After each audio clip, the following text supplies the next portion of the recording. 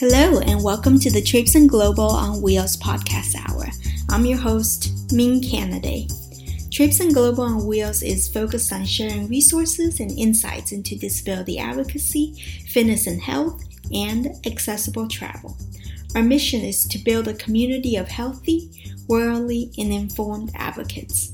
Each week on our podcast, we interview someone with disability or someone whose work advances the disability rights movement locally and internationally.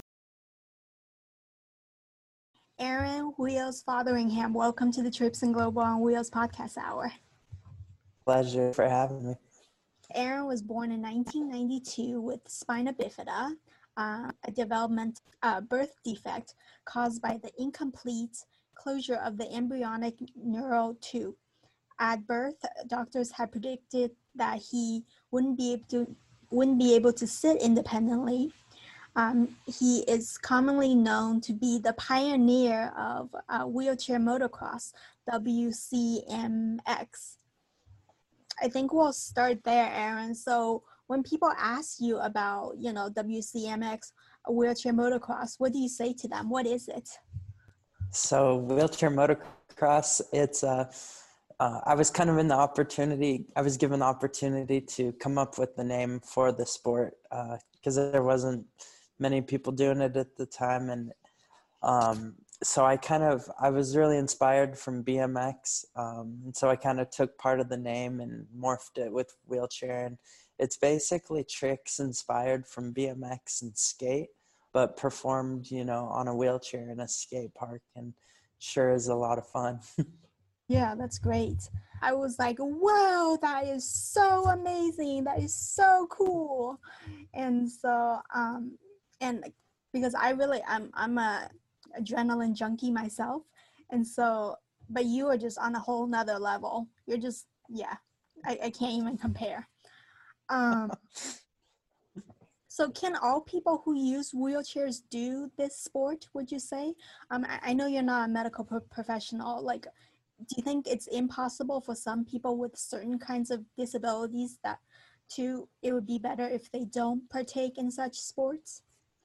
Well, I think it, just kind of really depends, and it's different for everyone. I've seen, and I have some friends that are quadriplegic, and they're out there in the skate park, like dropping in and riding the bulls and stuff. And so I've seen kind of, people with all different abilities out there riding.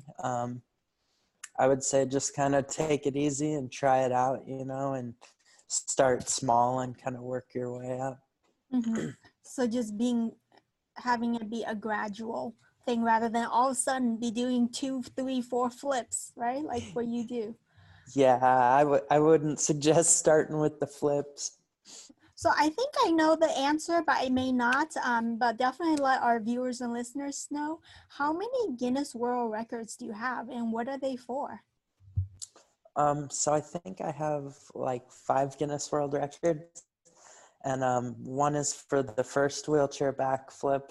One is for the furthest wheelchair ramp jump, and which was 72 feet, which I'm real proud of that one. And then the tallest wheelchair hand plant at 30 feet, and the tallest wheelchair drop in at 30 feet. And I got the record for the highest jump, but I kind of messed up and only got 60 centimeters. So that one wasn't too impressive.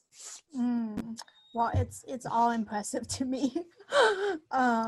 So moving on to, I was really curious because I know you collaborated a lot with Michael Box over the years on wheelchairs and making them more durable, and he reached out to you way early on. So I'm interested in some of the wheelchair malfunctions that you've experienced. Yeah, the wheelchairs have definitely come a long way from where they were.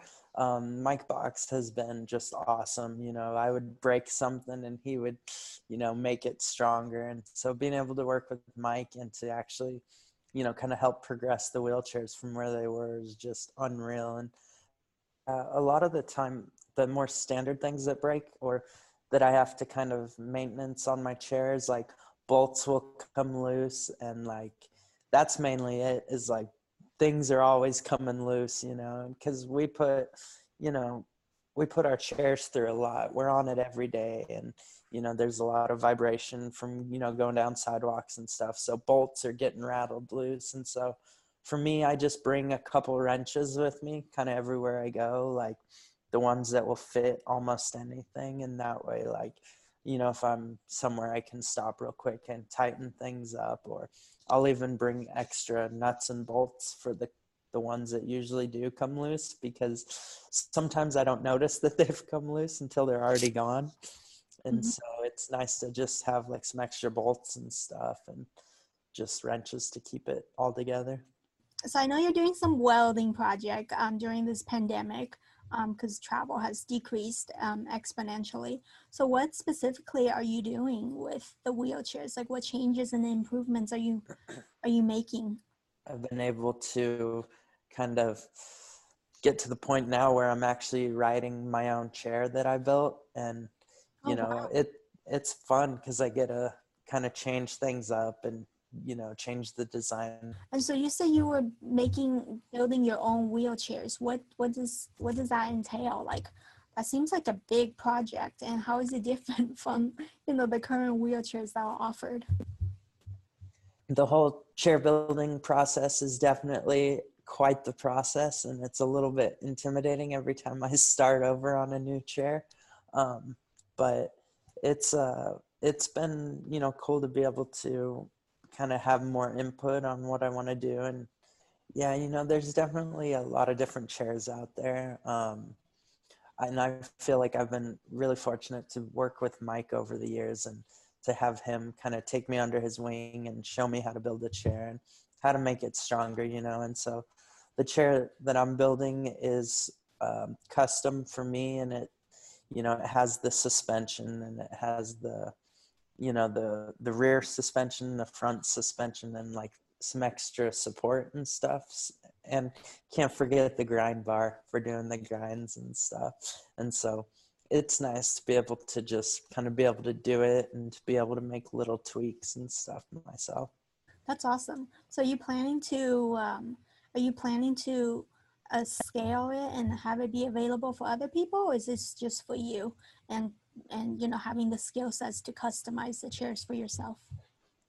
I mean, maybe one day it would be cool to be able to build chairs for other people. Like I've built a chair for a friend, and I'm not really at the point where I could sell them or mass produce them and stuff. So one day I would like to get to the point where I could build more of them, but right now it's just kind of like a hobby and kind of just for myself.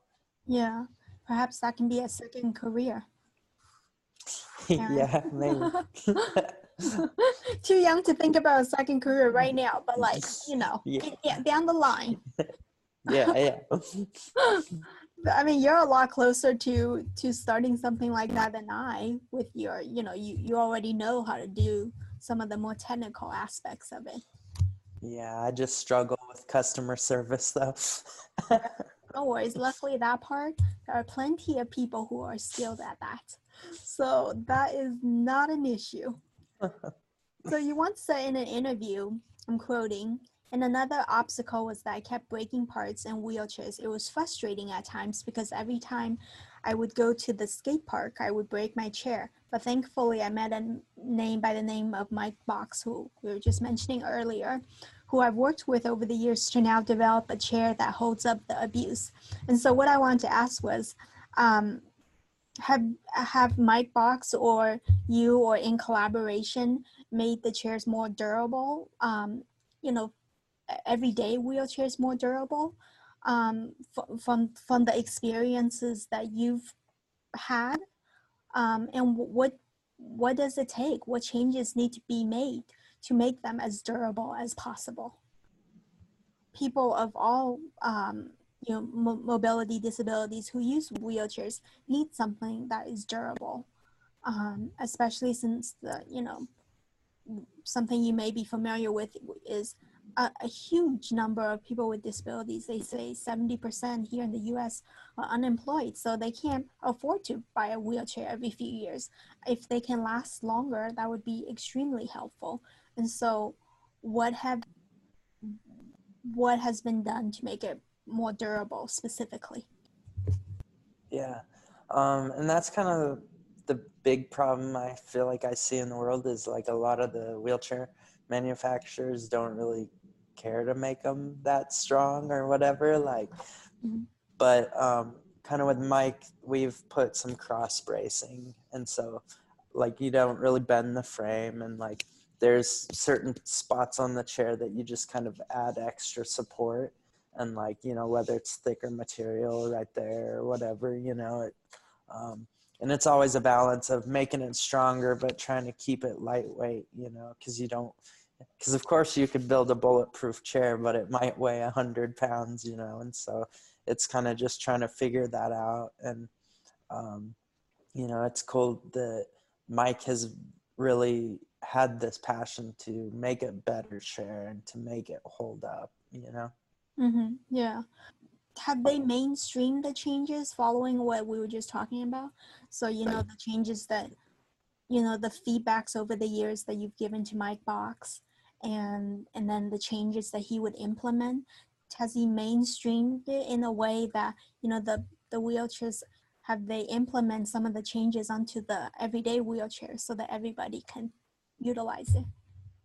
Yeah, Box Wheelchairs is still going strong, and he's still building so many chairs.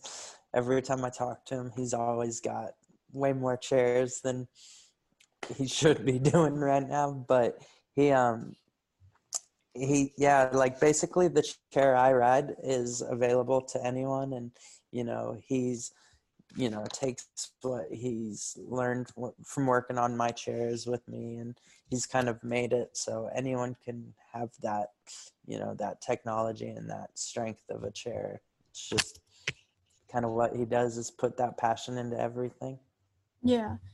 So I while doing a little research on you, I learned that small words can make a huge difference. I never thought about, you know, the usage of in and on, and how even just like the language that we learn around when we're growing up and by able-bodied people, because my parents and my family are able-bodied. I know you have a sibling with a disability as well. For me, that's not the case. So the language I learn is very much, you know, able-bodied, ableist language, I guess, so to say. Mm-hmm. And so, but it's later that I discovered, you know, the disability community, and then person first language, and describing and conveying myself in that part of my identity in a more empowering and liberating way. And so I found that very enlightening. I guess I just wanted to comment on that, but then I want to ask you another question, delving in a little deeper. I don't know how real you want to get, Aaron. But like I said, we could put on the brakes anytime. What dating advice would you have for, you know, specifically boys with disabilities? Because I think you have a lot to share in this area. And as I was doing some research, I didn't see a lot of people asking you about this area. So what were some hard lessons you learned along the way, you know, about dating, and what do you want to pass on to others? Because like, it's uncomfortable. It's, you know, people feel shame and people feel all sorts of hard feelings. And like, I feel like people with disabilities, specifically boys with disabilities, don't really necessarily have the space to talk about these things. Yeah, I mean, I feel like for anyone, dating is just awkward and it's not the most fun thing.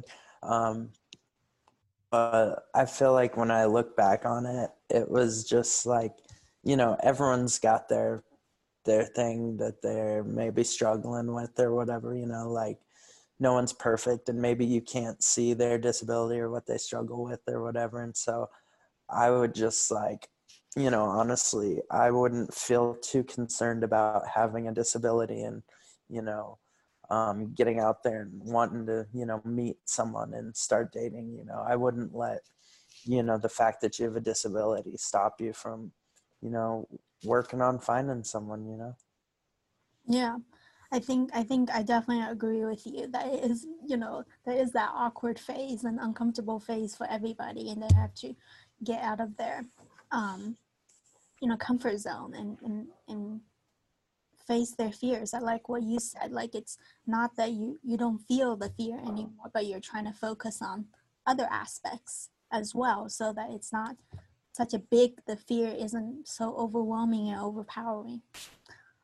um so I'm sure it's a lot more like complicated than that. So you feel like people should just just go for it despite the negative reactions that may come.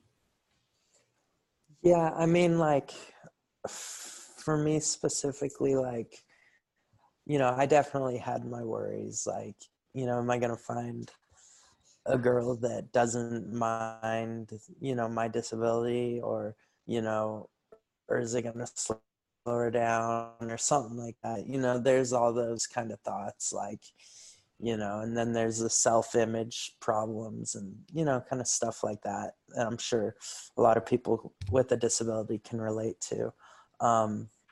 But I mean, for the situation with me and my wife, like I never really realized that I would get to the point where I'm not super nervous about my legs or my disability, but honestly, she has just shown me that time after time that I deserve to be happy. And like, she struggles with her own kind of, struggles, and I love her despite those. And it's just kind of like a give and take. And I don't think that, having a disability means you're less worthy of, being happy. Yeah, no, very well put. And so actually I was gonna ask you about your wife, so I'm glad you brought her up. Like, how did you know how did you know you proposed to her? How did you know she was the one you wanted to spend the rest of your life with? I mean, for the sake of our podcast, obviously, our identities are very much complicated. I know that there are much more than just our disability, but in regards to the disability, um, did you feel like there was this understanding that, because there are a lot of um, physical, technical things that we experience that an able-bodied walking person may not necessarily know or experience. So did you feel like there was that deep understanding there? She probably won't like me talking about this, but she does have some problems with some of her joints, like her ankles and stuff. And so while she's able to walk, she still, has her times that she struggles and stuff. And so I feel like she honestly understands my situation quite a bit. And while they're different, and I found that it's really kind of helped a lot that, she also, maybe she also has hip, pain, and I have hip pain. And while it's two completely different things, it's been nice that we both kind of can share like empathy for each other when, someone's hurting or something. Yeah. Yeah, I know it's different for everybody. I asked that question because, people have their own different kinds of experiences.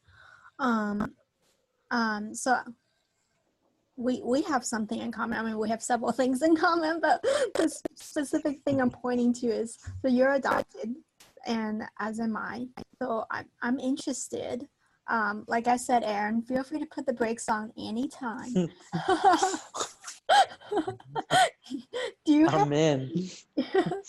do you have any interest in adopting a child of your own? Have you ever thought about that? Um, I've I haven't really thought about adopting one. We talk about having kids and stuff, and in the future for sure. But um, I hadn't really thought about adopting one. Like, if we're able to do it, like, have kids, whatever, then cool. But I don't know. I hadn't thought that far ahead. And I know you. Go ahead. We have a couple dogs, but We're thinking about having a third dog. Oh, wow. So you got some fur babies. Yeah. Yeah. Wow. 3 dogs. That would be a lot, I feel like. Yeah. Yeah. I'm just messing though. I think 2 is enough. So I know your Christian faith is also very important to you. How big of a role does it play in your life, would you say, and how it's like really guided you and directed you in your, whether that be wheelchair motocross or something else that you're pursuing, your wheelchair design projects? I feel like my faith has, been really a big part of kind of my whole journey. Like, I feel like throughout my life, despite the spina bifida and the struggles that have come along with that, I've been able to see a lot of like blessings, like when I was, put up for adoption, I was then adopted by a super loving family, and then I got the health care I needed, and then I met Mike Box, and I just feel like despite all the struggles, there's been far more blessings that have kind of come simultaneously, and so I definitely think faith is a big part of it, and kind of helps you kind of shift your perspective. Yeah. I thought that was interesting just because, these are very common things that people grapple with. Dating, having kids, your faith, like it's not like these are niche topics we're addressing. But I think what is less mainstream about it is, us being in wheelchairs and having this physical disability and discussing, our views and perspectives on it. And that's the angle that doesn't really get funneled into the mainstream as much. And just creating a more diverse voice. It's been so awesome talking to you. I don't know if you remember, but we've actually been in the works of arranging this for quite some time. So we finally made it happen. I know we finally made it happen. So good luck with, I hope, once this pandemic is all over, you're able to travel and do your impressive tricks again, and perhaps, set some new Guinness World Records. Ooh, I like the sound of that. But thank you so much for making time. I appreciate it. And hopefully, I'll get to meet you and see one of your shows. Have a wonderful day. And thanks again, Aaron, for making time. And I hope to meet you in person sometime in the near future, okay? Thank you. It's good to meet you. You too. Bye-bye. Ciao. I only know what it's like in America, and shutting doors, I don't think that's right. Thanks for listening to another Trapes and Global on Wheels podcast hour.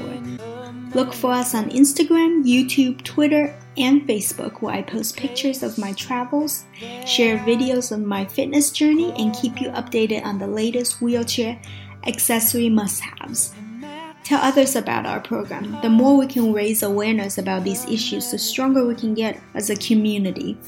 At Trapes and Global on Wheels, we aim to build a community of healthy, worldly, and informed individuals with disabilities and disability advocates. That means we want to hear from you, our listeners. Send us an email at tgowpodcast@gmail.com. Let us know about your favorite destinations for accessible travel. How do you stay fit to avoid chronic injuries? What language do you prefer to describe your identity as someone with a disability? We want to provide a platform for people to share and learn from each other. So send us your stories.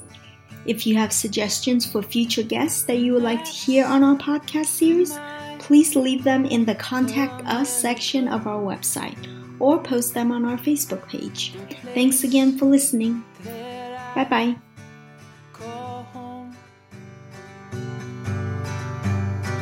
And this is